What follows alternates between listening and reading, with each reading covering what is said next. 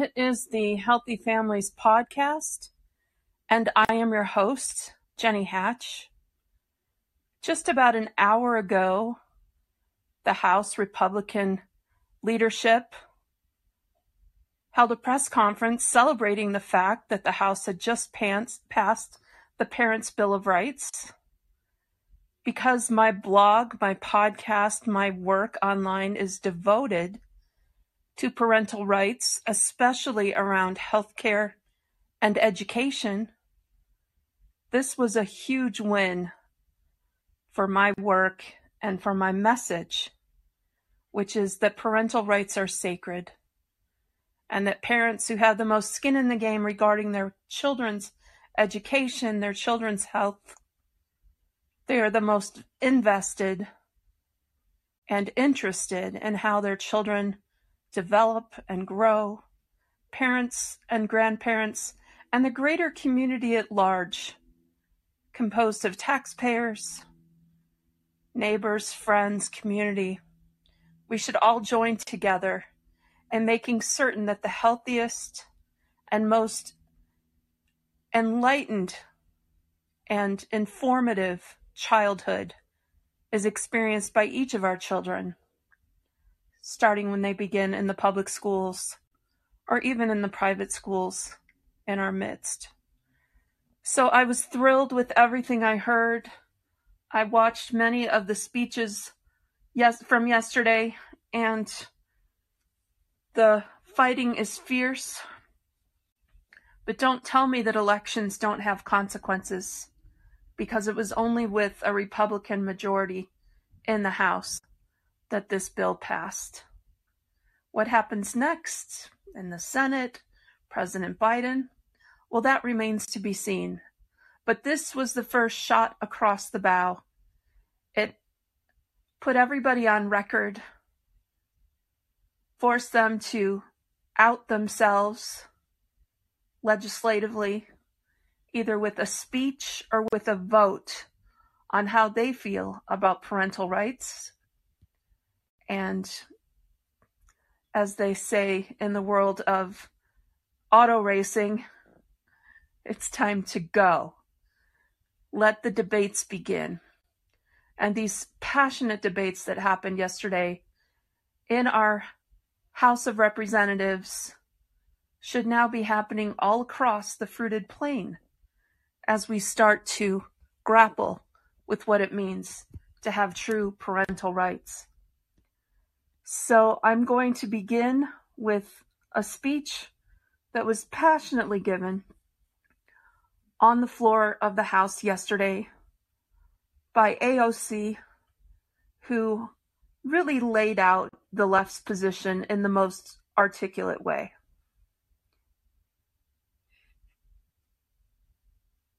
Before they claim that this is not about banning books and not about harming the LGBT community, let's just look at the impacts of similar Republican legislation that has already passed on the state level. Look at these books that have already been banned due to Republican measures. The Life of Rosa Parks. This apparently is too woke by the Republican Party. Song of Solomon is unacceptable to Republican politics. 40% of banned books have reported are significantly addressing and specifically addressing LGBT issues.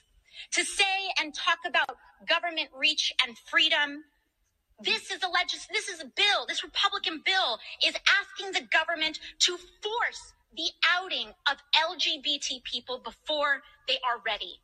And talking about the rights of parents in this gallery today, the National Parents Union is here saying, don't do this. I have a letter that I'd like to submit where they are asking the Republican Party to keep culture wars out of classrooms.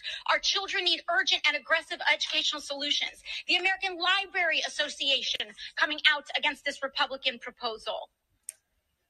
When we talk about progressive values, I can say what my progressive value is, and that is freedom over fascism. Thank you very much. So AOC's passionate speech was indicative of what you heard. and I appreciate her passion. I do.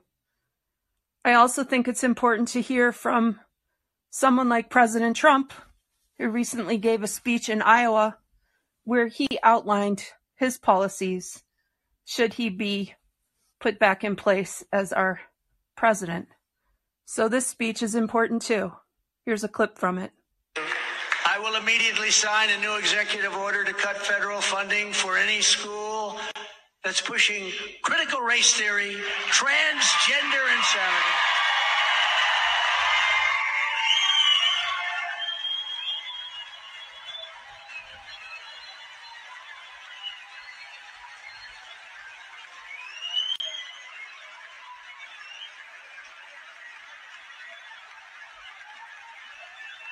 And any other inappropriate racial, sexual, or political content on our children, their children.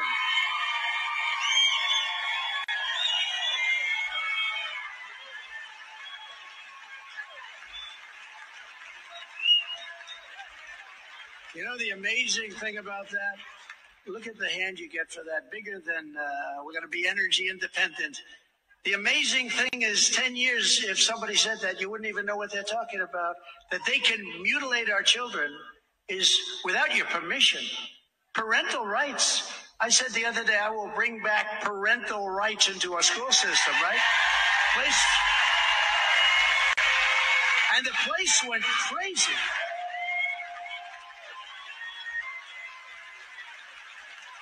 The place went crazy. And I said, can you imagine what I'm doing? I'm saying, parents, you have rights. That's what I've said, basically. Simple. Parents, you have rights. The place goes crazy because our country has gone crazy with this nonsense. I really believe it's people that hate our country. It has to be. It's people that hate our country. And just as you're doing right here in Iowa, we will keep men out of women's sports. That's another reason why. So that was pretty much all he said about this issue during that speech. I am interested in talking to those of you who have showed up to listen. So if anybody is interested, just go ahead and call in. I am planning to play a segment, perhaps even all, of the press conference that just ended. And I watched most of it and agreed with so much of what was said. I was sad to see that the Democrats voted as a bloc against this bill. And I just feel like it shouldn't even be a question whether or not we have parental rights. But it is the issue of the day. It is the current zeitgeist, the current thing.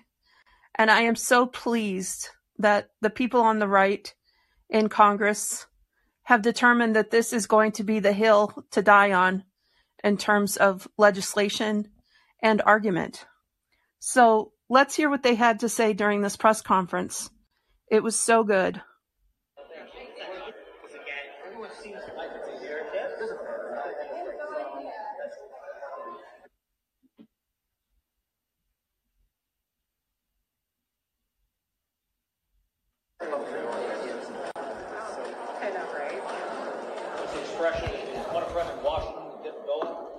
Well, it's an Aussie doodle. I have two Aussies, Teddy and Cash. You haven't seen my dogs? I have. One time ago, I didn't know their name. Yeah. Teddy Roosevelt and Johnny Cash. Thank you all for joining us. The Republicans put out our commitment to America. And in our commitment to America, we said we were going to have a Parents' Bill of Rights. So this is Speaker Kevin McCarthy speaking at this press conference, which just wrapped up about 2 hours ago and just after they took the vote. This is exactly what we just passed on the floor today. We're keeping our commitment. It's just another check off on all what we said we would do. It's a bill that Julia Letlow actually introduced in the last Congress, moved forward to this Congress. And what's very interesting is that the Democrats thought it was too extreme. That the Democrats believed that parents shouldn't have a say in their kids' education and to actually know what the reading material is. Democrats believed that was extreme. Democrats didn't believe that in this bill we say parents have a right to be heard, that they should be able to go to school board meetings and not be called terrorists, that they can have a say. But Democrats thought that was too extreme. Parents should have a right to know where their tax dollars are being spent in the schools, the budgets. But Democrats thought that was too extreme. In this bill, we protect the children's privacy. The data can't be sent around, that parents should know what they do with it. But Democrats thought that was too extreme. We thought parents should know if there's any violent activity on campus. Not just to your child, but to any, so you'll be warned.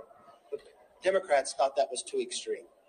Today was a win for every mother, every father, but most importantly, for every student in America. You have a Parents' Bill of Rights now. But unfortunately, the Democrats are too extreme to believe that parents should have a say in their kids' education. This bill will go on to the Senate. We hope they'll be able to take it up. But this is a win and a change for America. We watched just a short time ago that the Biden administration would go after parents if they went to school board meetings just to find out what was happening. We watched a father get arrested at a school board meeting when his daughter was attacked in a bathroom. All that is changing today.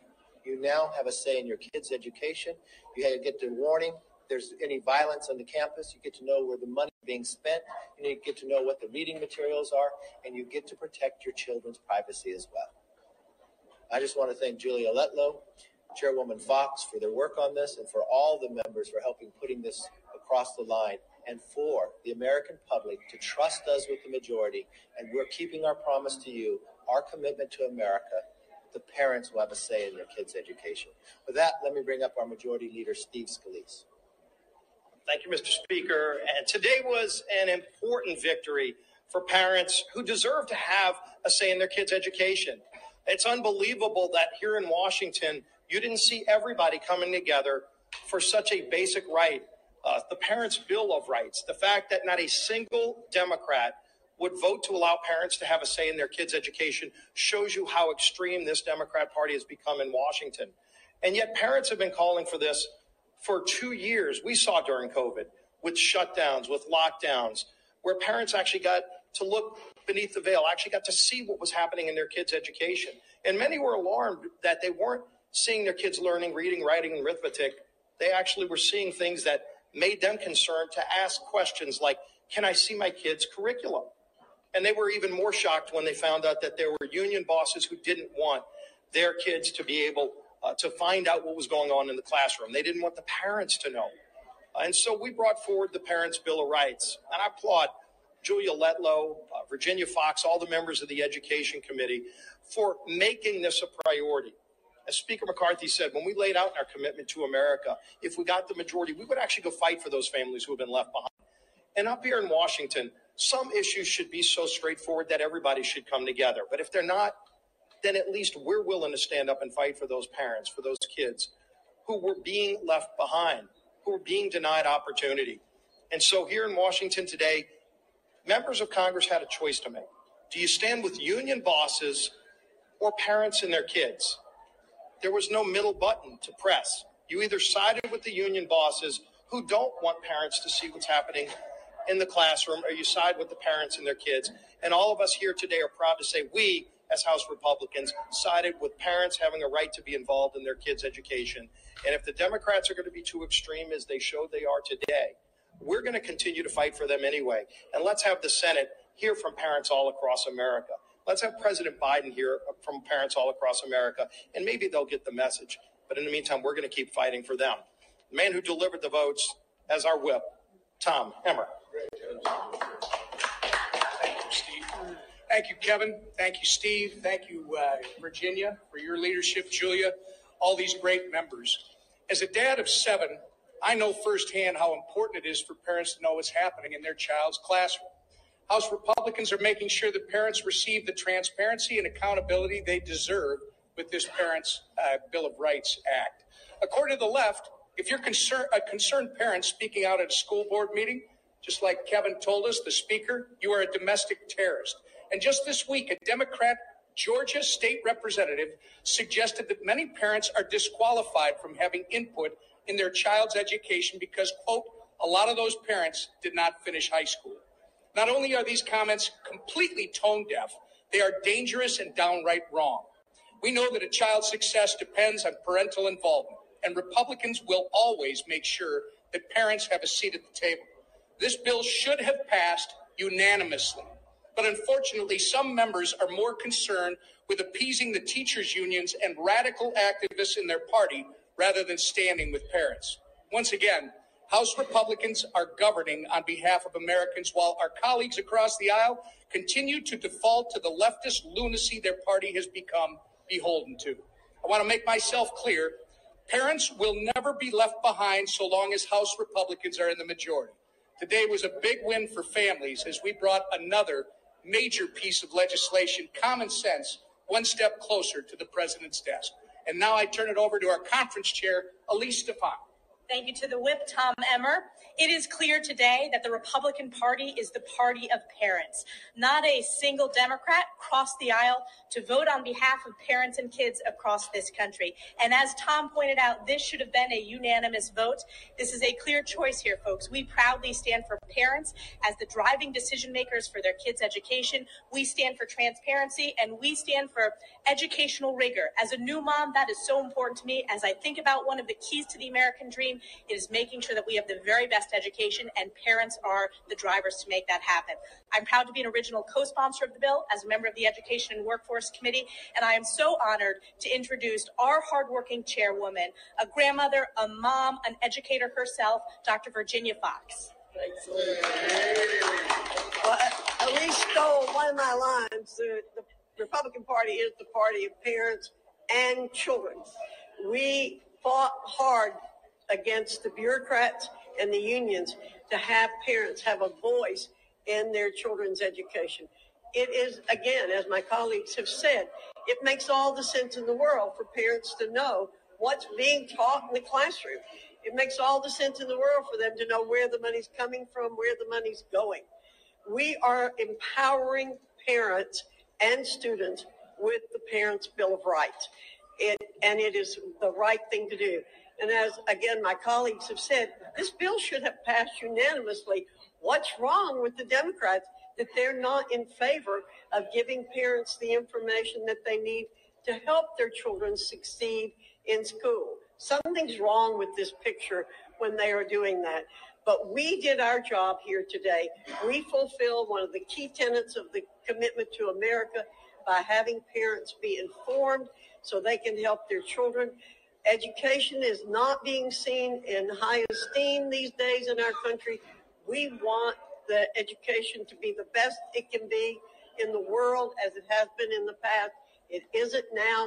We need to improve what's happening in education, and giving parents this Bill of Rights will help that along with their children.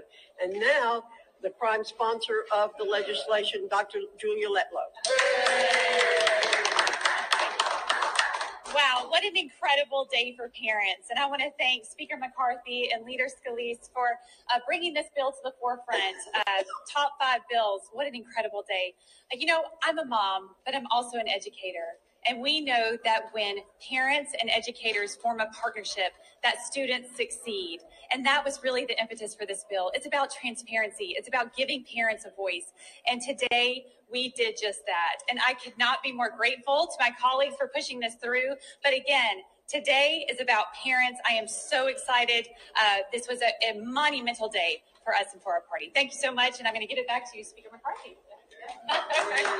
If you see behind me, there are a lot of people involved with it. Burgess Owens, one of the reasons you ran for Congress was about education. And what an exciting day it is. It's unfortunate that just the common sense, because it doesn't matter who you are, where you live in the community, what color your skin or how much wealth you have. Once you have a child, you will do anything to help that child. In America, education is the great equalizer. And as we know, parents should have a say in their kids' education. We named this H.R. 5 for a number of different reasons, the 5 pillars.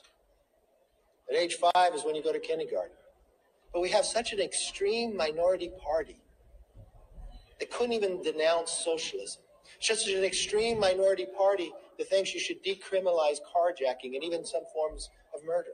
Such an extreme minority party in the Democrats that they think parents should have a say in their kids' education. They think it's okay for a DOJ to call parents terrorists if they go to a school board meeting. That's no longer the case in America, because this Congress is fighting for you and is a voice for you. The parents now have a Bill of Rights in their kids' education and have a say. With that, let's open up for questions. Yes? It wasn't that long ago that Okay, I've got a few of you listening here on the call-in app. Would anybody like to call in and chat? This is about having a chat. So, looks like Gator. Oh, Gaynor. I thought you were Gator. Okay. Have I ever talked to you, Brady. Gaynor? This is actually just one of Brady's many proxies. This is Brady, full disclosure. Oh. I just Hey, Brady. happened to be logged into one of my proxies.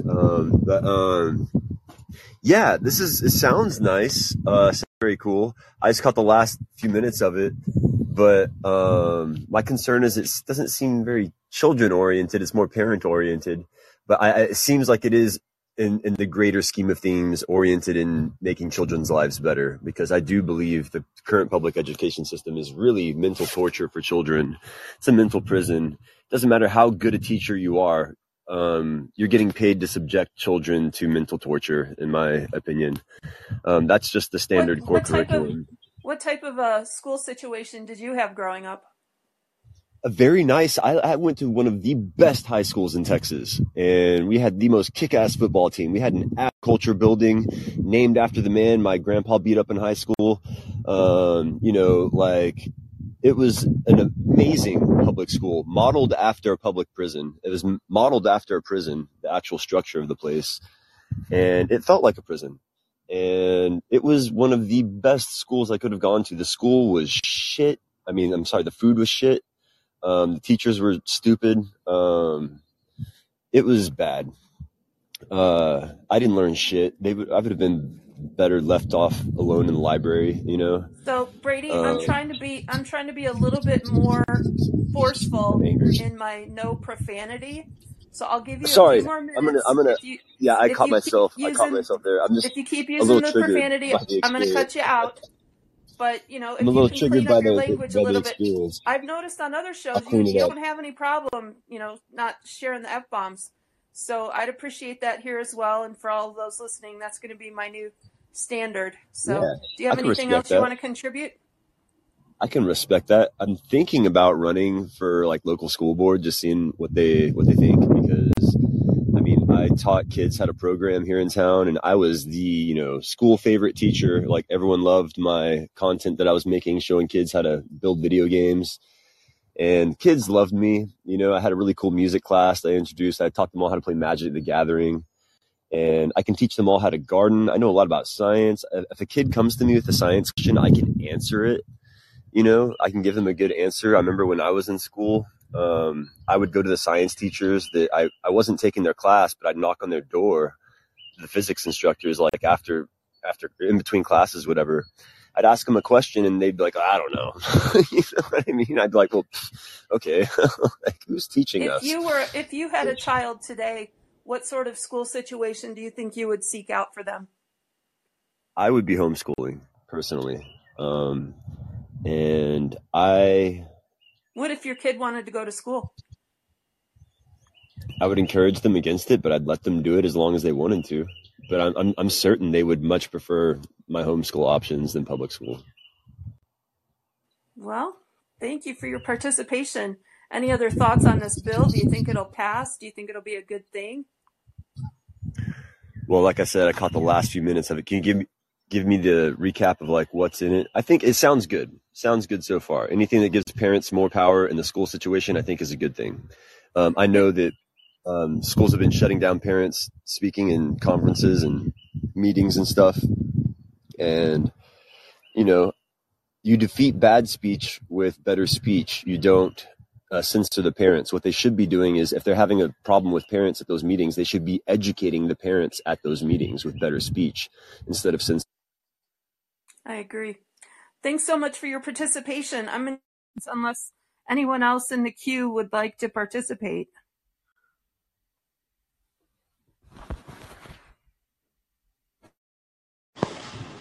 So, BK, I don't know that I've ever talked to you before. Who are you? Oh, I did call in once before. I changed my profile pic this week. So sorry about being tricky. But no problem. I I mean, I've other call-ins, and I always think, you bring a lot of interesting stuff. I think you're like we disagree on a lot, but I really respect just how well researched you always show up, and how articulate, and I don't know. I just think you're really cool. Well, I thanks. really admire your work ethic and everything. But yeah, I when I hear parents' rights, I immediately get kind of worried because I'm more of a children's rights person. I think that a lot of kids are trapped in difficult situations. And so the legal system has this really difficult balance between, protecting kids but I know that this is an education issue. And I don't have kids. I'm a step parent, and that's very different from being a, parent, because showed up in the family when they were basically teenagers already. So I think it's a really interesting question you keep asking, what would you want to do with your kids? And my response too is I think I would want to do a homeschool co-op, just because I feel like schools are such horrifically abusive environments. But just thinking about the content that's allowed inside an actual school's textbook, because most parents don't have the option to homeschool because they're economically trapped in their most people just don't have the funds to stay home all day.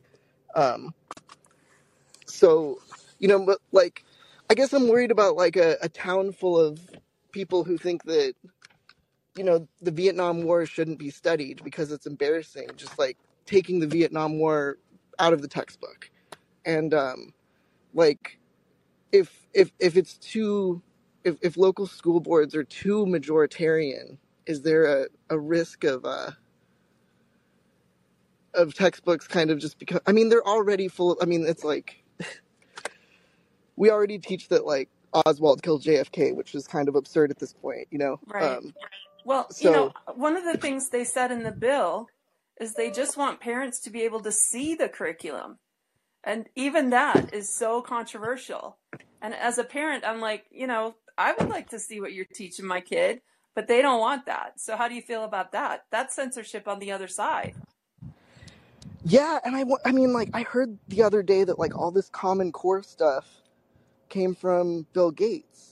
And right. I used to think that all this Bill Gates stuff was just conspiracy theories, but Ukraine has really radicalized me, and lots of things that I used to think were conspiracy theories, I'm not so sure anymore. So I do hope that we can have more conversations about the standards for teaching. Well, I got to tell you about Bill Gates because it's really funny. When they were revising the history curriculum for Common Core, he wanted to have a big 4-page color spread right in the middle of the history textbooks about that great entrepreneur, Bill Gates. So that tells you where his heart is. He wants to be immortalized and have a cult of personality built around himself. But he was the money bags behind so much of that. It's ridiculous. And he's just announced, I have a math podcast on Colin as well, where I've been sharing this book written by this amazing author who outed the math wars. But Bill Gates has announced last year that he's going to come in and fix math in America. Billions of dollars devoted to fixing it. And what nobody's really pointing to except this author is Bill Gates himself, who derailed math in the most significant way with his Common Core math. Common Core math became a meme. It became a joke because the kids were being taught this crazy stuff about math. And it was Bill Gates who instigated all that. But now he's here with the fix. And there is a parallel there that you can point to his history of he came up with Microsoft and we have all these viruses coming into our computers. Oh, and there's Bill with the fix with his antiviral software, made so much money on the antiviral software. Well, then we come to find out many of those viruses were put in place by Bill Gates himself. And you go to healthcare and you see he's all in with the vaccines. He's all in with the healthcare. And what do you know? He's part of that same exact paradigm of, oh, we're going to give you this disease, this gain of function virus that's been meddled with in all of these labs. Oh, and then we have the cure in the form of this vaccine. we're going to come in and fix that. And that's where they make the bank. That's where they make the money, is with the vaccine. It's a pattern of behavior that I wish somebody on the world stage would just point to and say, could we just get this guy off the world stage, just send him packing, hold him accountable for as many crimes? But no, here's Bill. He's going to fix math. Well, yeah, Bill, he would I'm have them laughing about it. fired, right? Because I forget who. God, I'm watching so many podcasts lately. I forget who it was the other day that said that he even hides a lot of his donations. Like he hides the fact that he's the #1 donator to the World Health Organization through Right. UNICEF and all this other stuff. But well, just to get back to the education stuff, I guess, like if you had to put your kids in public school, like what would you want the standards to be for the textbooks? Well, I was part of a group of families that set up one of the most dynamic charter schools in Colorado in the early 90s, when my kids were being homeschooled by my husband and I. And there is this standard called the Massachusetts Standard, which many people in education and, private schools, parents agree is kind of like the top academic, most rigorous math, language arts, languages, science, history. I mean, it's the best of the best, creme de la creme. It prepares students like nothing else to do high level work in colleges and universities. So our little group of families aspired to have this Massachusetts model in our own charter and set it up. The parents were on the committees for not just the board of the school, but the curriculum committees. And so they set out to find, and I wasn't part of the curriculum committees, but I heard stories of how much effort went into finding the best math and the other curriculums that they used, and they were solid. And then they also added in a character ed curriculum, which is not religious. Character ed is teaching kids the values of things like being honest and kind and other personality traits that you just want in good people. And so with a lot of very deliberative thought, this charter school was set up, and the results have just been astounding in terms of test scores. The kids who are happy I had 3 of my own kids graduate from that school, the happy friendships they developed, not only with their friends, but also with their teachers who served as mentors and wrote letters of recommendation. And, the goodwill generated by the school goes on in this next generation of kids. And so I watched that happen. I watched kind of like a new model, if you will. And one of the most important things about this school is that the parents had the ability to fire teachers. When's the last time you heard about a teacher being fired? Well, I'm not super involved in schools, so I don't know. But, I mean, I understand that, yeah, there's definitely easier to fire a teacher who's not in a union. It's almost impossible to fire a teacher, especially if they have tenure. Right. I hear that. And it does sound like, especially for math and, language arts abilities, it feels like there should just be an easier to find, just standard of like best practices. But when it comes to like what should we put in the history books in public schools, like how did you all figure out that standard? Well, it was brilliant. They took Howard Zinn's People's History and used it all through the high school. Wow. But they also had a Patriot's Guide to History that had been written by a very prominent academician who history was his wheelhouse. And so they used both texts. My kids had to buy the books. They bought both texts. I'm an anti-communist, so I shared with my kids my problems with Zinn's books and where I felt like he didn't do due diligence and tell the whole story. But then they also had this other book. And the teachers were very vocal about saying, you should read several authors on this same topic to get a broadened view. How about that? Instead of censoring each other's stories or saying this book's valid and this book's not, let's teach the kids everything and let them discern for themselves what feels right and what fits with their lived experience. And, how about that? Yeah, no, that's very convincing. You've definitely convinced me here on this call-in. Yeah, I think that's all I have to add. Thank you so much for showing up. I really appreciate your voice. Yeah, I appreciate you too. All right. Next up, thought you were Gator before. Welcome, Gator. Hey, hang on. Just hold on a second. I've got to sort something out. Right, there you go. How are you doing? You all right? Doing good. How are you? Yeah, I'm good. I just wanted to sort of add something a little bit to the previous callers' concerns about Common Core. In the text now, there's a 2015 very niche podcast link to what's called The Mind Renewed, which is pretty fringe, but actually has got it's got a heavy Christian slant, but it also has just some very interesting episodes which I was listening to a long time ago, and this is where I first came across this. Can you drop a link in the chat so we can yeah, go it's look in there at now. It? Okay, And thanks.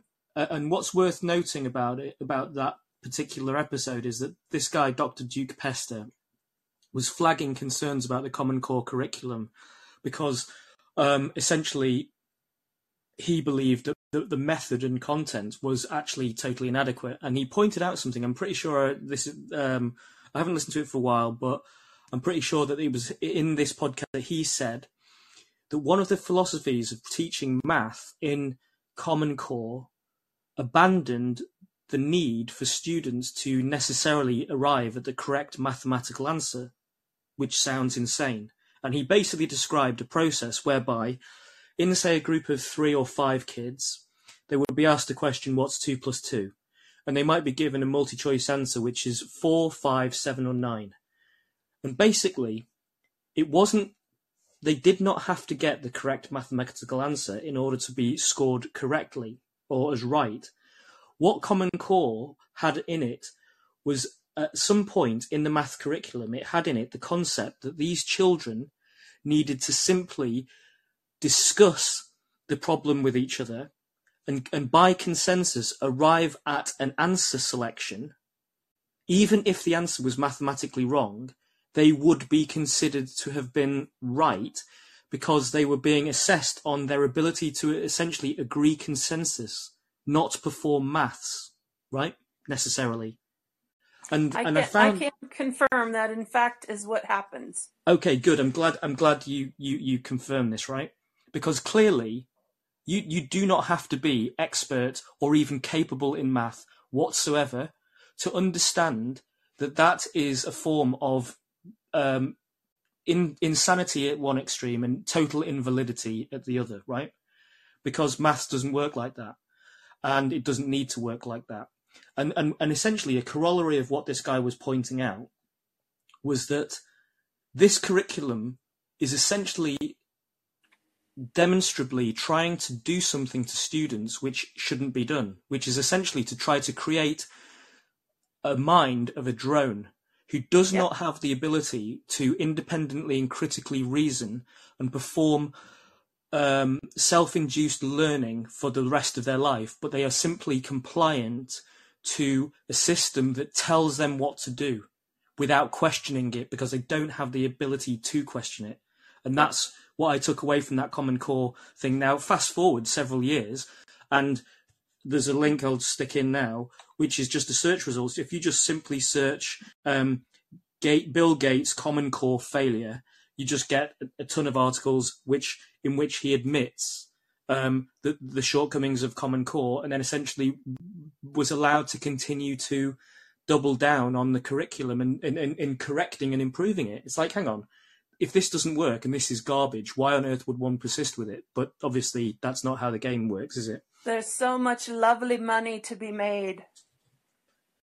Yeah, and if we sort of move forwards from then to now, and we look at what is happening inside the education system from the point of, the woke agenda and these things about how on earth can it be that teachers are able to essentially bizarrely sexualize children with explicit forms of sexual education occurring at ages as below the age of 9. Okay, and no matter whether you're a conservative, a liberal, or progressive, or whatever flavour of person you might want to label yourself as, plenty of people across the spectrum can agree that this may be inappropriate, and therefore, why can't parents be told about it? Why is it left to Project Veritas to perform some undercover filming of a militant who is basically boasting about how they've managed to corrupt sex education for children. Yeah, I saw that video. So I'm going to share an anecdote. It's a personal story because I homeschooled off and on, had our kids in charter school off and on. My youngest is the one who did the most homeschool because he couldn't stand school. But he experienced some of this Common Core math in the 8th grade. My 2 older sons were both math tutors at the universities in the math labs where they attended. So they were deeply, and one majored in math. So math is their thing. So one of my sons was home one time trying to help Ben with his homework. And all of the curriculum had been embedded on these mini iPads. So every kid in the district had a mini iPad, and that's where it wasn't no more books. It was just these iPads. And he started reading this problem that Ben was having trouble with. And he said, I don't know what they're asking. I don't even know how to answer it because I don't know what they're asking. And to me, that was a summation of this Common Core experience that my kid had in the 8th grade, that if you don't even know what you're being asked, how can you possibly give the right answer? So there's that side of it, just the nonsensical side of the math. But then you have these teachers who will give a kid an A for effort, but then a kid who's just frustrated and doesn't know what to do and is just guessing, sometimes they'll label them math disabled. And then the parents freak out because they know math is the gateway to higher ed. You have to pass college algebra if you want to do the hard sciences. That's a fact. So the parents freak and they're like, what can we do? We'll hire private tutors. Or, oh gosh, there's this math lab that was just set up in town. And they'll go pay big bucks for after-school math tutoring in these labs. Well, who funds the labs? Who set them up? What I've discovered is that as Common Core was being rolled out, that these textbook companies knowingly put these curriculums in place, knowing that a huge percentage of the kids were going to come up math disabled, and this is where the big bucks are involved. Parents, again, will do anything, pay anything to make certain their kids are successful in school, especially with math. So they go to these centers, pay the big bucks, fix my kid, and sometimes it helps, sometimes it doesn't, depending on how disabled the kid is. There are children in high school who cannot solve basic arithmetic without a calculator. So when you're being timed tested and there's a deadline and you've got to get it done in a certain amount of time and you're pulling out your calculator to 5 times 6, that's going to give you longer times in your math abilities. It takes longer to take the test. You're not going to pass. So you've got these two things budding together with what's happened with the curriculums and the education establishment, the math establishment, and then the parents going, look, I just want my kid to be able to succeed, to go to college, to have a life, to have a career, and you're telling me no because he's disabled?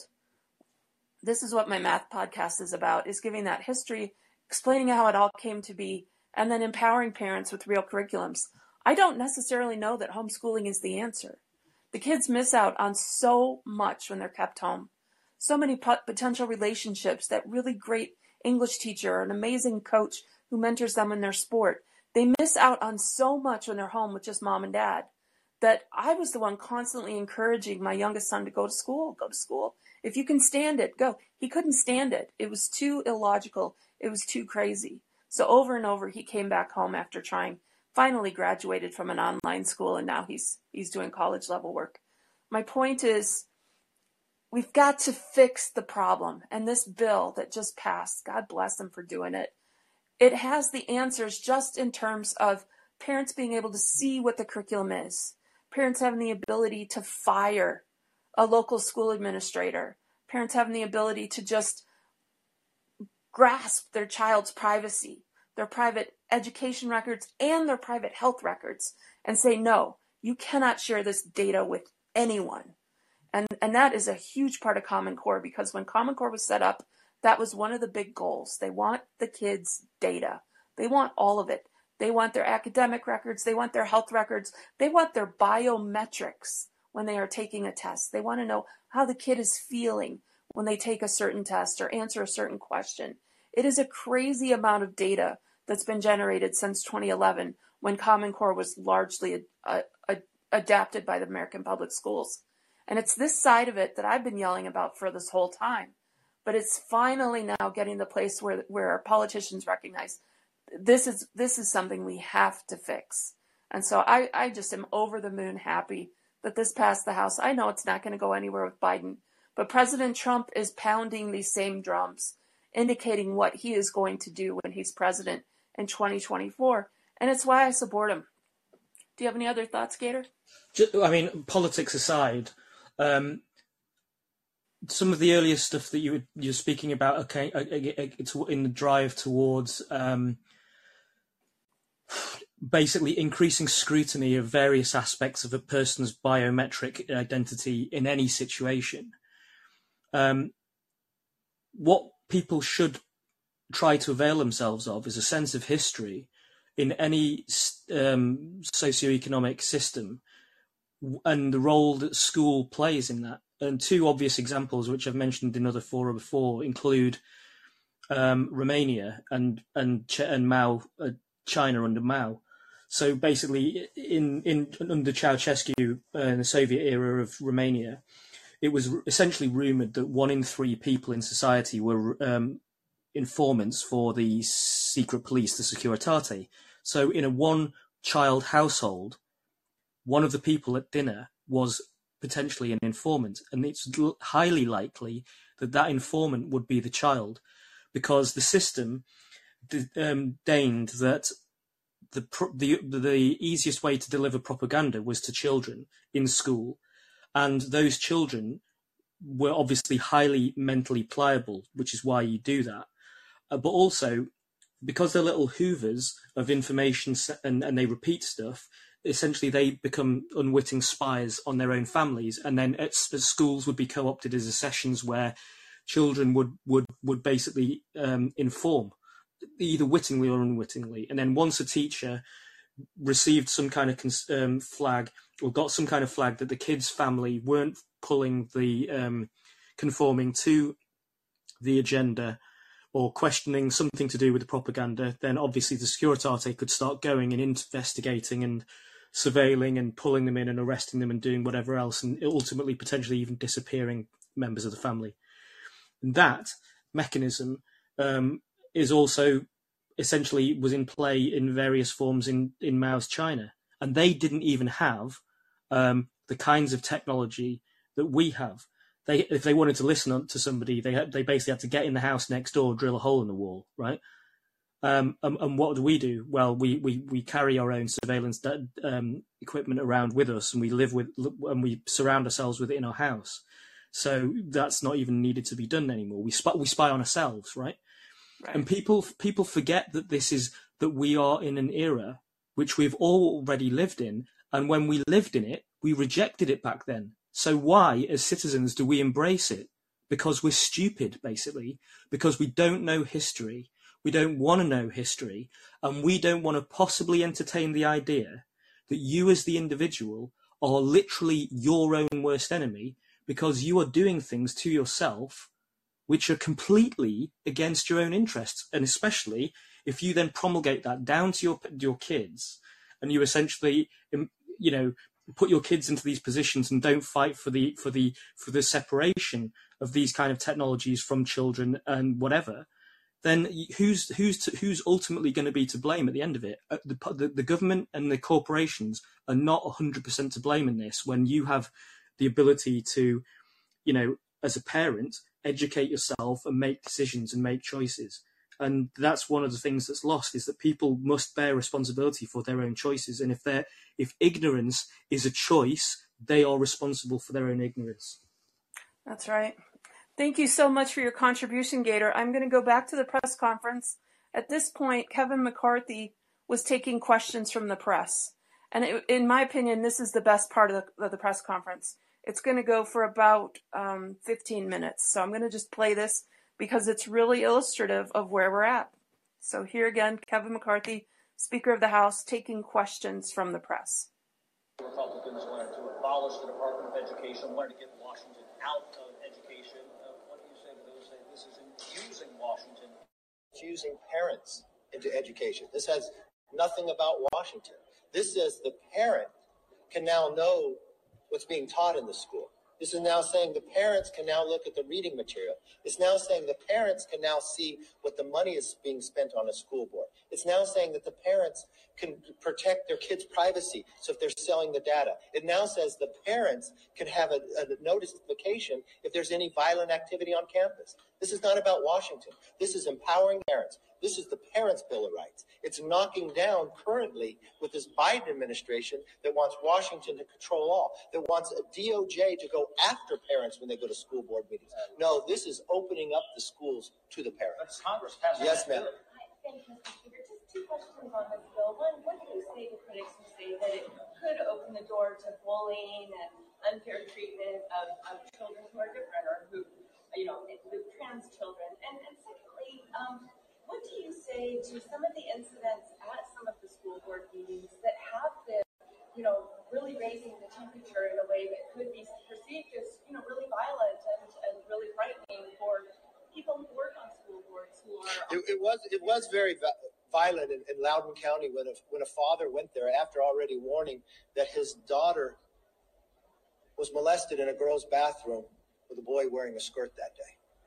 That a violent activity already happened on that campus, but they weren't notified. And when we went back to the school board to wonder what had transpired since that time, he was violently arrested. We now have had an investigation, and finally they got rid of that superintendent and principal that violently did that to a parent. For those who are concerned about bullying, they should celebrate this bill, because now you'll know if there's any violent activity on your campus. Not that it just happened to your child, to anyone, so you're warned ahead of time. This is why this is so much stronger for a parent's Bill of Rights to know what's happening in their kids' education. Two questions for you. The first on the debt ceiling. I know when we were in Orlando, you talked about the fact that those conversations have sort of petered out in terms of when your next meeting would be with Biden. What are you going to do to spur action and get back to the table? Well, I have been waiting to get to the table the entire time. Unfortunately, the president doesn't think it's important.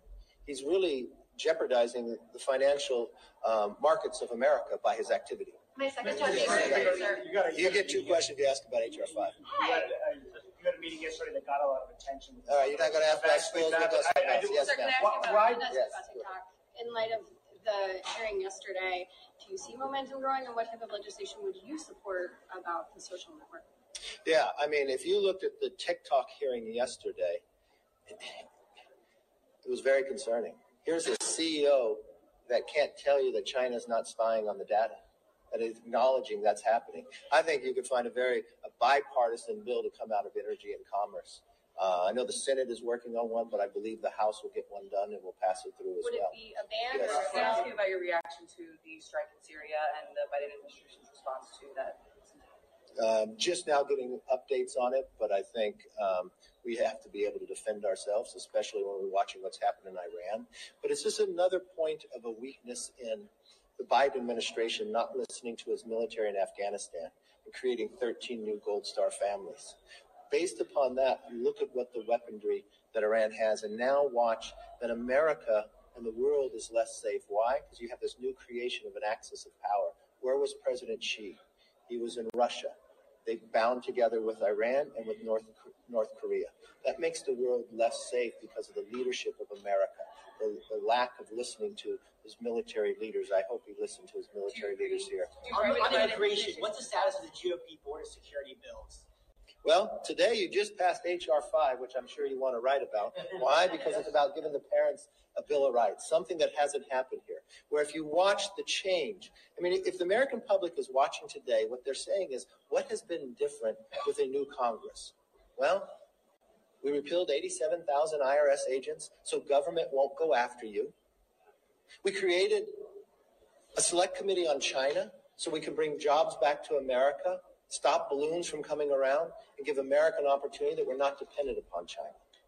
We stopped this president from selling our oil to China in the Strategic Petroleum Reserve. Even though the Democrats were so extreme, we stood up to socialism and said that's wrong, even though 100 would not. We said we'd keep our streets safe, and we started right here when D.C. wanted to decriminalize. Even one Democrat was mugged that day coming to work, turned the president's ideas around, even though more than 170 Democrats are so extreme, they thought you should decriminalize carjacking and some form of murder. We've just watched now, we've kept another promise with HR 5, a Parents' Bill of Rights. So I think it's a very big day, and I think it's only going to get better. I have an HR 5 Mr. Speaker, some of the language in this bill is very specific. It requires like every 3 weeks opportunity for parents to talk. It requires that you mandate that every parent gets an alert about which speakers are coming to assemblies. Isn't it the sort of classical Republican position that those very specific types of things should be left up to the local communities or even at the state level and not coming from Washington? It's again an opportunity for parents to be informed of what's happening in the schools. Many times there are things happening that the parents know nothing about. They'd like to opt out of them. This is going to give the parents an opportunity to be informed and choose what their children participate in. It's not extreme and it's not micromanaging at all. It's setting up a stage for them. So you're open. The other thing is, why did we even have to have this bill to start out with? We went through a pandemic where parents now were stuck at home and watching their children be taught online, but actually seeing what is being taught. And then when we went to the school board meeting to ask about it, the first thing we learned is, no, you can't come. And when you couldn't come, we watched the Biden administration use the Department of Justice against parents to go and violently arrest them, to call them terrorists, to keep their eyes off what's happening in Syria last night and others. That's a mistake. So the reason why this bill was created, because parents were denied to have that right. And now they can opt in. Chairman Arrington said yesterday that you guys were finalizing a list of proposals to give to Biden about spending cuts. Can you talk a little bit more? I don't know what he's talking about. Chairman McCarthy, several of you said that this should have been a unanimous vote here. 5 Republicans did vote against it, citing issues about federalism. How hard was it to get everybody together for this vote? It was only because the Democrats are so extreme. They fought the right for a parent to have a say in their kid's education. Can you imagine if you went to a school board meeting, you couldn't be heard? Could you imagine if you asked to know what's being taught in your kid's education, they wouldn't provide it to you? Could you imagine if you want to know where your tax dollars were being spent, that they couldn't tell you? Or could you even imagine if something violently happened to a child at your kid's school, that they don't warn you about it? And what's so shocking about all this, every single Democrat wouldn't vote for that. Every single Democrat is so extreme, they don't want the parents to have a say in their own kids' education. That's the sadness of where we stand today. Yes, sir. Parents yesterday said they weren't included in this conversation. What do you say to the mother and father who feel left out of the bill? They're left out of the bill? Left out of being included in the bill. Well, I don't know who you're talking to, because look at the thousands of parents that actually signed on to the bill. This has had the most input. We went across the country for the last year. You looked at everything that's happening in the last year, from Virginia and on. You've looked at what Julia Letlow, being an educator herself and a mother, listening to mothers. If you would have, I don't know if you came to the announcement of it in the Rayburn room. You heard a lot of parents talk, right? And you heard a lot of stories. So it's kind of just the opposite of your question. Yes, sir. Talk about the debt in the 2011 president. 2011 passed the bill out of here, took it to concerning negotiations with counterbalance. Expect to pass the Republicans debt limit bill out of here. Yeah, but plus we're able to do it. But I'd like to see that the president would negotiate. The idea is, you talk about 2011, what were those negotiations called? The Biden negotiations. But they were able to work together. I think America is too important to play games with. In February, I sat down with the president and I asked him, let's sit down and negotiate to put America first. We've watched what has happened when the Democrats took the majority, where they spent $5.9 trillion more dollars. We warned them that that would create inflation. We watched inflation rise and all of America to be painfully hurt by that. Now we've watched their own inflation create a banking crisis in America. And he still tries to stay silent and think it should spend more money. We watched the Congressional Budget Office, nonpartisan, sit together and warn us. In the next 10 years, America will have to pay $10.5 trillion just in interest. That's like the interest on your credit card. But for the last 80 years in America, you combine all the interest we paid, it's only $9 trillion.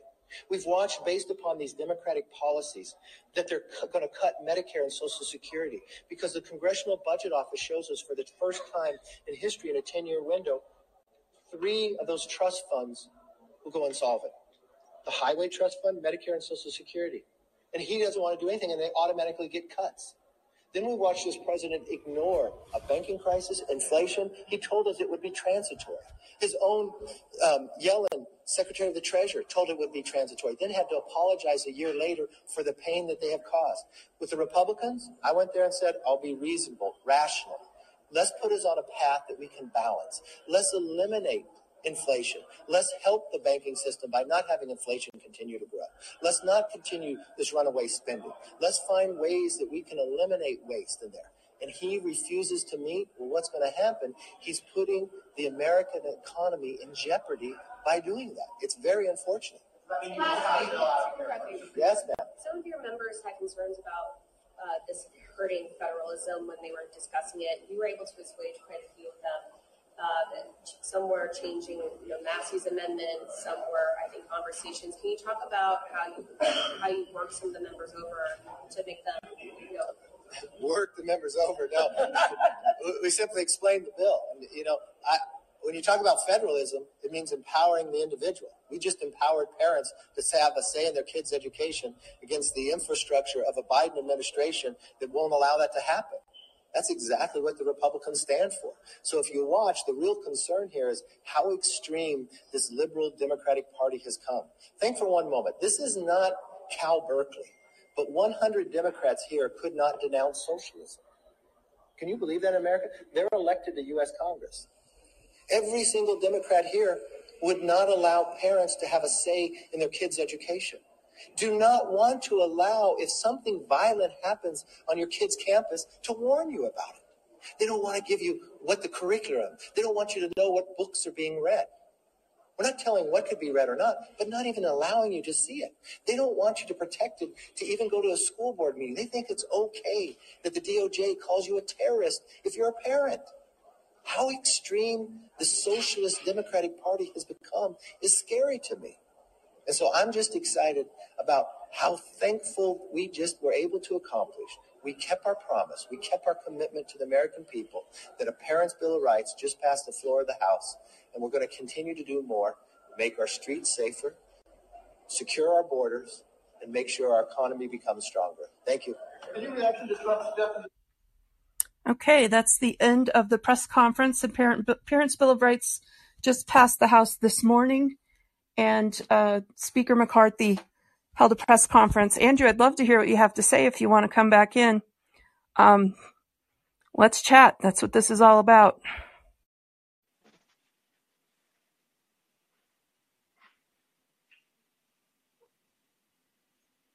Hello, Andrew. Hey, I'm having issues with my internet. Give me a sec. Okay.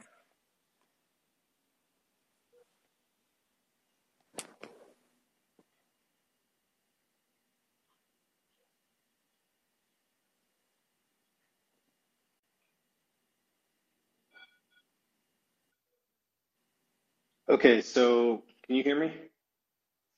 I can. Excellent. What would you rather chat about? Because I have thoughts about the comments that were made about TikTok, and I have thoughts about the bill and comments made about, well, geez, most of that I thought was a lot of nonsense that this guy was going on about, but which would you rather tackle first, education or TikTok? Share your thoughts. Yeah, I'm asking which would you rather go into first? It doesn't matter. Okay, so I guess with TikTok, let's start with that because it's a quick point. At what point are Google and Facebook and the NSA's behavior any different from what potentially is going on with TikTok in China? And again, they're basing this off of the fact that the CEO of TikTok didn't satisfactorily answer their questions, so they're asserting that it's all just built for Chinese surveillance. But like if you use any Google service, if you use any telecom carrier, oh fuck. Andrew, I have a new standard of no profanity on my shows.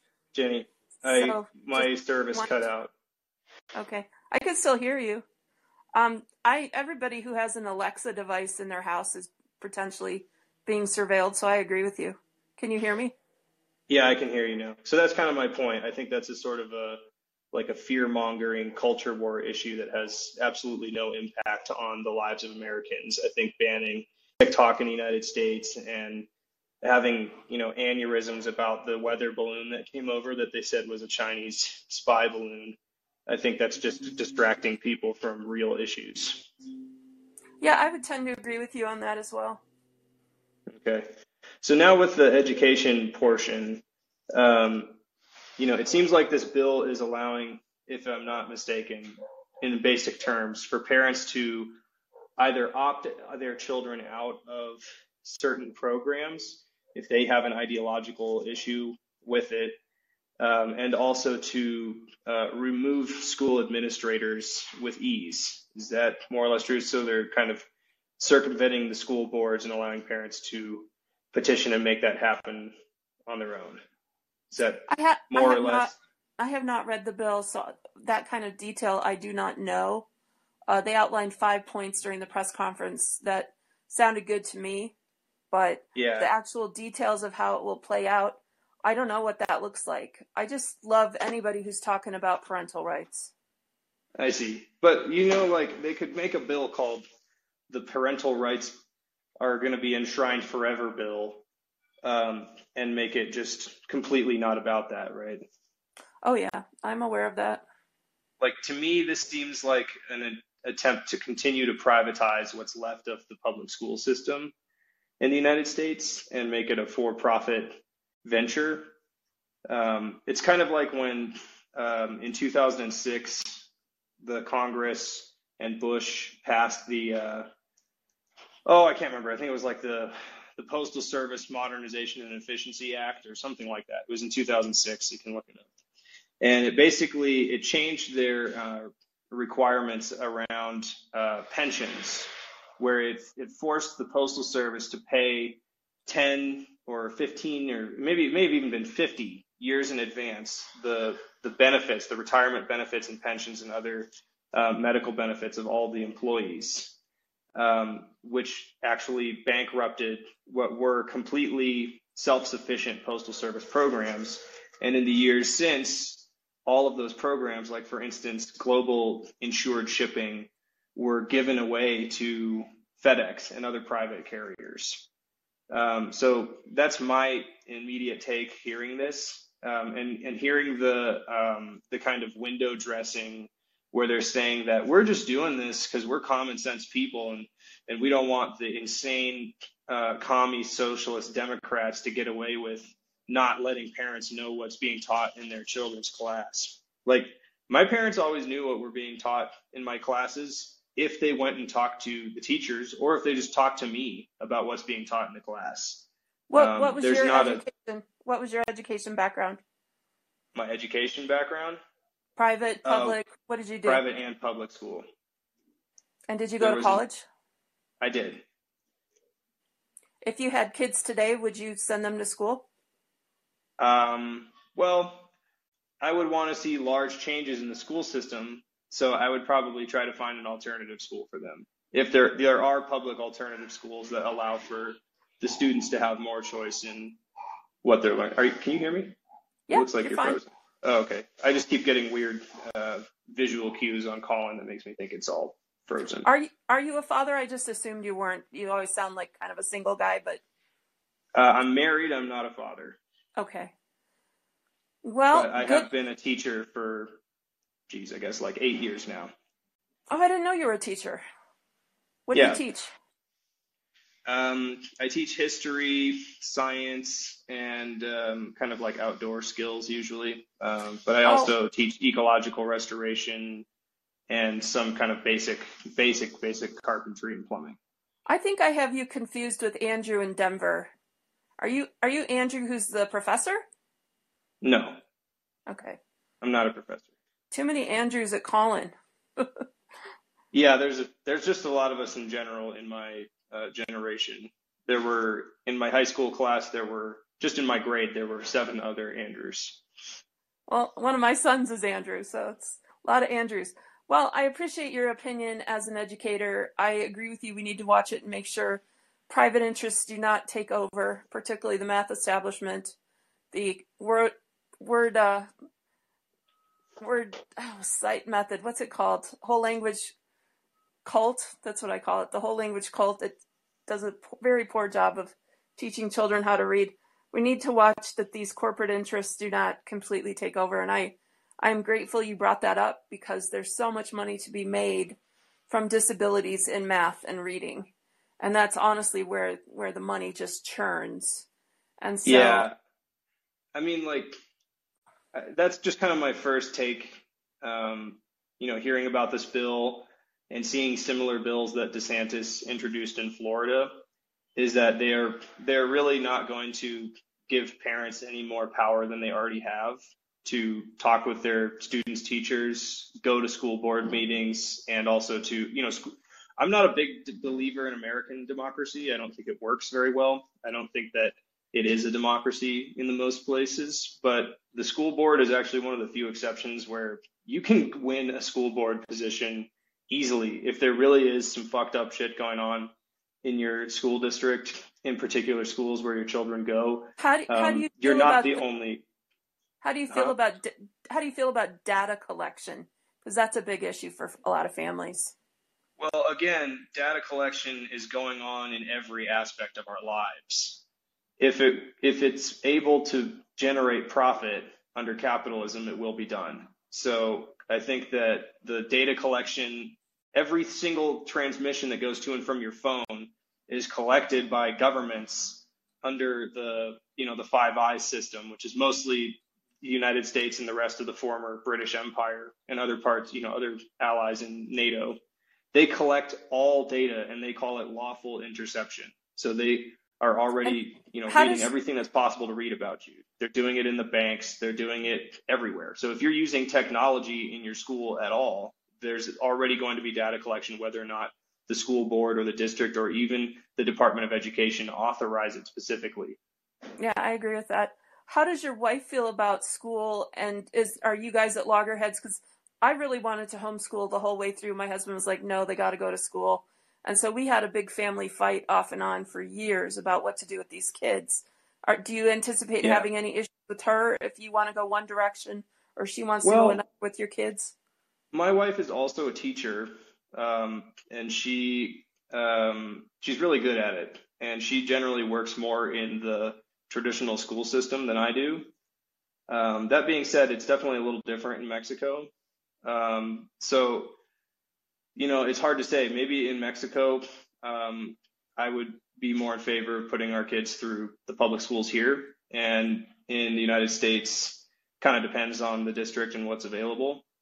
But I think in general, like some big changes I would like to see in school would be a huge focus away from completely, predominantly indoor education. I think that allowing kids more hours for freely designated on their own autonomy, like play and learning on their own outdoors, as long as they have resources and supervision, I think that's the environment where when I have taught kids, they have learned the most, been the healthiest and the happiest. And so I was really disappointed that during the pandemic, all the lockdown procedures happened, and rather than focus schools to be outdoors where it was safe to, at that time people thought it was relatively safe to gather in groups outdoors, and that was proven a number of times throughout the pandemic that transmission is extremely low outdoors. Instead of moving towards innovating and doing away with some of the standardized testing things, they sacrificed the kids' health and just tried to give contracts to Microsoft and whoever else and make school an online enterprise where they don't have to compensate the teachers for as much of their time. They don't have to prepare the kids as much. They just send them a module and, that's that, and have them do it on a computer. That was really frustrating for me and for my wife. At that time, she was taking care of a family of kids in the U.S. So they had 3 daughters, and for my wife, having to supervise them all on 3 different classes on Zoom at the same time was horrible for her and even worse for the children. Oh, I bet. So, my daughter's husband went to a private school in Boulder that was Waldorf based, and up until the 8th grade, a bunch of their stuff happened outside. It was freewheeling. Yeah, I like the Waldorf system. people called it hippy dippy, but he is one of the most amazing human beings I have ever known, and definitely unprejudiced, but he's about to become a young father, and he did go to a very intense college prep high school experience that he flourished in, went to college, did great at CU. And so I can hear your words that these outdoor ed situations are so ideal, especially for boys, to be outdoors and working with their hands. And then they had a creativity element with lots of music and drama and orchestra at that school. And when I just think about my own public school education in Detroit, where the Michigan schools were top notch when it came to music, and that daily music instruction of music theory and singing choirs and the operas and the musical theater, that cannot be replicated in a homeschool environment. Yeah, I'm all for that. And that's why I will never give up. I'll never give up on public schools, because I do feel like we can make the reforms that need to happen and create these dynamic centers of learning for our kids. Yeah. I'll say one other thing that I've noticed at teaching that's been really good for my students has been when there's a mixed age group. I think stratifying the kids into really rigid ages is pretty bad for them socially and also for their learning. I think, some of the most valuable tools to me have been to move kids into if there's a range of like 2 to 3 years at least, I think that's really good. And to move them into a group that's a slightly older or slightly younger group has been really excellent. Like just for my own ease of teaching, like, if you have a kid that's really an attention hog or way too shy, like moving them to a slightly different age array will really work wonders in some cases. Oh, I totally agree. I'm a musical theater educator. I've taught in private schools and with homeschool groups. And I did this one summer boot camp. I did theater too. And just in high school.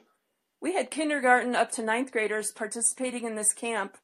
And they learned so much from each other. And the little kids look up to the big kids. And the big kids kind of soften their attitude around the little kids. Totally. It was a very dynamic situation. And we came up with a banger of a show. And so I can absolutely see where there would be so much value in multi-age classrooms and situations. Yeah, and so I guess just like ultimately, I'd like to see a lot more of this conversation going on, and I would like to see it being driven not by Republicans or Democrats. I don't trust any of those fuckers. I don't think that any of them are honest, and I don't think that Andrew, I've set up a new standard for my show, which is no profanity. I'm not going to cut you out of the conversation today, but just going forward, I'm really trying to quell it because I want people who are on the right to feel more comfortable with my content. I occasionally toss an F-bomb, but I'm trying to do better. So just make a note for future shows. I'm trying. Sure. Well, I don't trust any Republican or Democratic politicians whatsoever. I think that they are all grifters. Have you heard that President Trump wants to abolish the Department of Ed and just get rid of the National Education Association? Well, that would be a big step towards privatizing, wouldn't it? Yeah. I mean, I'm all for it because I don't think it should have been formed in the first place. I think all education should be local. But don't you think that it'll be privatized ruthlessly as a result of that? I don't know. I mean, maybe voices like ours can help prevent that and keep it local and keep it public. I mean, I kind of doubt Trump cares what we have to say because remember he put Betsy DeVos in as the Secretary of Education, and she's a huge beneficiary of the charter school system, which is the biggest vehicle for privatizing public school in the country. So I don't think that Trump really cares at all, like what ordinary people think or feel about school. I think he's doing what is best for his donors. His section of American capitalists have invested in him for a reason because he provides them with a monetary return. Well, my own kids attended a K through 12 college prep charter here in Boulder, and it is one of the best schools in the country.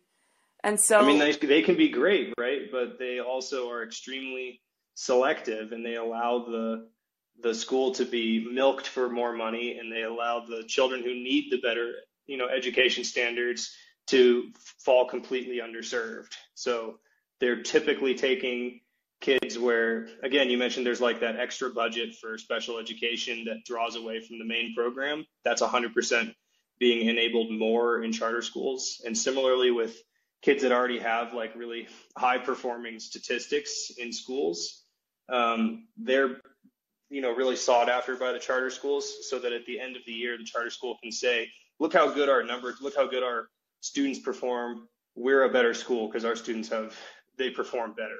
When in reality, they've just skimmed off the top of students who already do better in a standardized testing environment. Whether it's skimming or it's parents we had to drive 7 miles each way, to drop them off, whether it's, parent involvement and parents saying, I'm going to make sure. We had parents coming down from the mountains to take their kids to the school. And so it's also the ability of parents to get their kids there when there's no bus involved. And that does give you, people who have the means to do that, and we did. But I love that it was free, because I couldn't afford to send any of my kids to the private schools that we have here along the Front Range, many of which are just amazing schools, but $25,000, $45,000 a year, who has that kind of money when you have 5 kids? So for us, it was a perfect middle place between the local schools, which, God bless them. I know they're trying, and they do have to take every student, and they do have to deal with the kids who have learning disabilities and physical disabilities. And I appreciate that, but I was also incredibly grateful for this opportunity for my own kids. So I don't think there's any answers. I think like the innovation that can take place when you start to open up what's allowed for a school district, that is taking place in some of the charter schools because they're less, regulated really. I think that needs to just be brought to the public system. And I guess I think you should bring up North in a second. He was behind me for a long time and I've taken up a lot of time. I think the charter schools are part of the public system. I mean, our charter school is completely tied to Boulder Valley School District. It's like a classic public-private partnership, They're getting public dollars and they have private control over where the dollars go.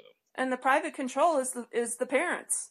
But there's charter schools really. Here. The school administration can just be just as corrupt in a charter school as any other institution, and they often are just kind of like vehicles for siphoning money away from the school district.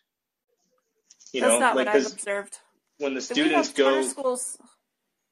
we have charter schools in Boulder that are just for musical theater or for science or for athletics. I mean, these charter schools and the people who form them are an incredibly dynamic group of people. They're not just there to make a buck. I do know that side of it exists. I've seen it.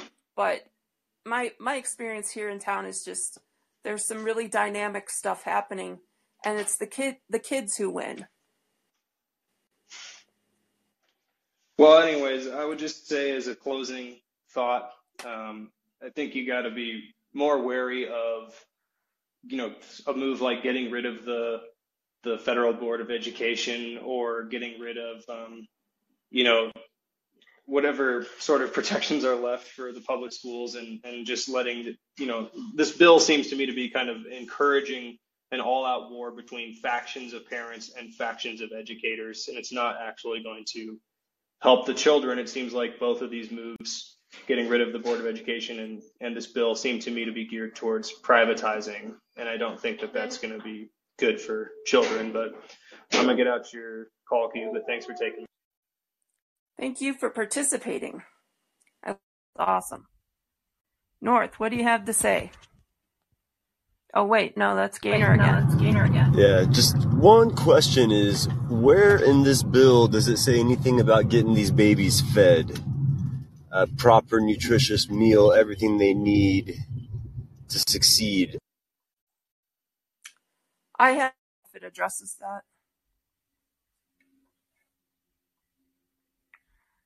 But I think parents ultimately are feeding their children. I think the parents should have, all the working class parents of America should have to take some time out of their evening to prepare a meal for their child the next day as well.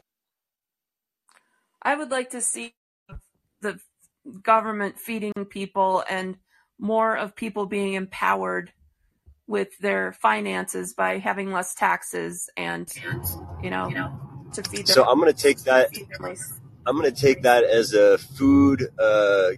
Feeding children is not involved in this bill whatsoever. I don't know. It might be. I do not believe it is. Okay. Next. These people aren't really interested. The interest of this bill is not taking care of children, but appeasing adults, and specifically conservative adults. But I'll say this: it's relatively reasonable, and I do consider it some form of progress. But like Andrew said before, I don't think it, and I think Jade mentioned as well, it doesn't attack the root issues of what the real problem is. It seems like y'all are complaining about this very terrible thing you have to subject your children to instead of really taking the real steps necessary to ensure a legitimate education. It's like you just want to make sure that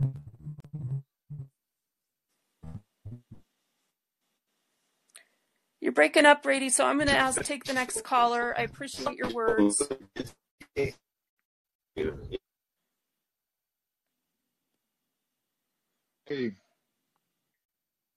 Hey, Vlad, what's up? Basically, I know from this bill, basically it's to address the problems of, you know how the FBI was weaponized by the Biden administration to go after parents? Why? Yes. Because they didn't want to answer the parents. It's not about food. Okay, if they go private, I think it would be ideal to, in comparison to, well, I'm going to say the corrupt system of education that we have now, for it to go, use a voucher program to pay for private. I think that would be better off. Or semi-private and public, that would be better off. Anything better than this. Now, as regards to the charter school system, I have a niece who works there. A niece, only whites in the family from Mississippi that married my nephew. She's an administrator. Those are excellent schools. Her child is getting an excellent education. Obviously, taxpayer money, like all of us that contribute to that. And it's nowhere close to the nonsense like here, the Unified School District. And all this, every year, more money for what? It's not producing better students. I would much, if I could afford, kind of like what you said earlier, Jenny, in regards to sending off, if you could afford $45,000 a pop for each student for, 500 children, you got to be rich, right?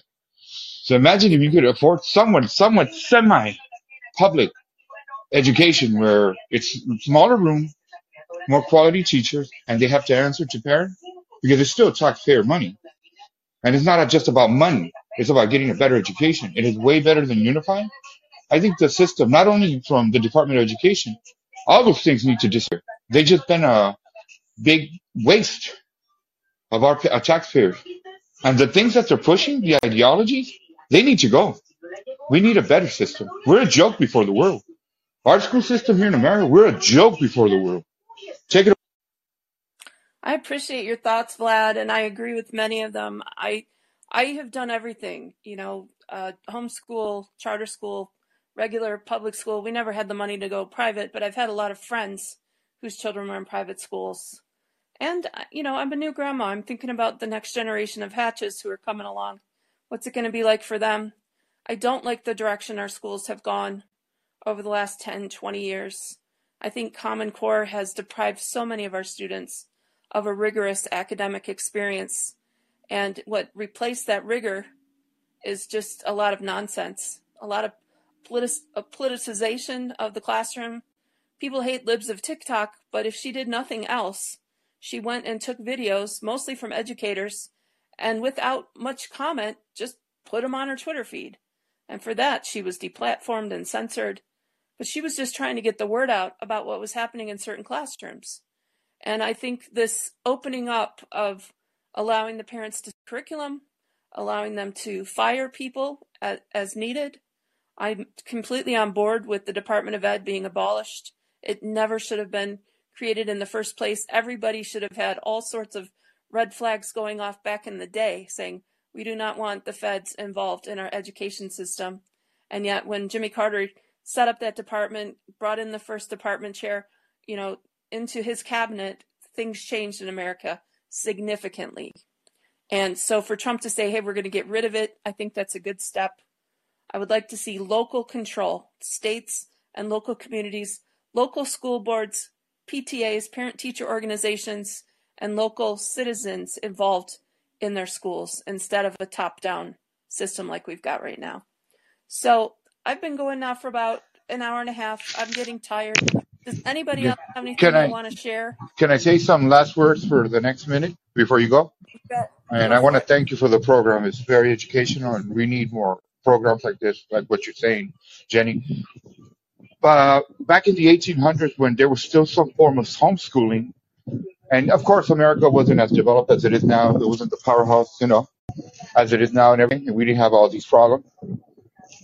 Well, there was better quality education. There was no Department of Education, and they did much better, and they taught the classics. I mean, they integrated Greek, Latin, they integrated English, mathematics, and science and history. And it wasn't politicized. We need to go back to those times. They produced the best American, whether rural America or closer to metropolitan America, California, New York, that's Washington. It created great Americans with a little bit of education.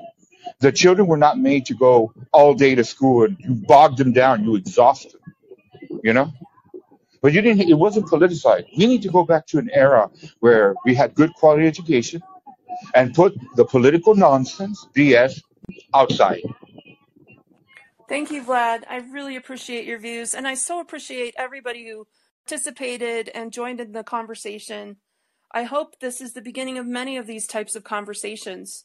We need to have them. We need to have vigorous debate and not allow the moneyed interests to come in and take over. That would be a nightmare. And I'm completely on board with what Andrew articulated in terms of having private interests take over. That would be as bad as what we have right now. And if they try to do it under the banner of being right-wing or Republican or whatever, I'm not a Republican. I'm an unaffiliated American woman. I try to look at both sides. I try to hear both voices. I do tend to be a polemicist and use the right and the far left to kind of bounce off each other so that we can hopefully find someplace significant in the middle where we can all live peaceably. That's my goal. And it's always been my goal. Most of my best friends are progressives. They often make fun of me that I'm a far right anarchist type person. And that's okay. We can make fun of each other and it can still be okay. But I do feel passionately about children being taught how to read correctly, how to do real math, and how to be good American citizens. I don't want them being taught in a Maoist way in struggle sessions in the classroom how to think a certain way, a nonsensical way. Those are the big issues I have with current education. These tactics, as Gator pointed out, have been used historically to brainwash children and get them to be little minders of their parents and grandparents, telling secrets on them and working as little apparatchiks of the state. We don't need that in America. That is an abomination, in my opinion. And anything we can do to expose that, help stop it, reverse it, get it back to where teachers are sharing good information with their students, and then those students are able to perform well in their daily lives, whatever that looks like. They may go to college, they may not, but we want our American children to be taught American values of liberty, free expression, the traditional values that made our country great, real democracy. Those are the things I'm all about. So thanks again for everybody stopping by. I hope you have a great day.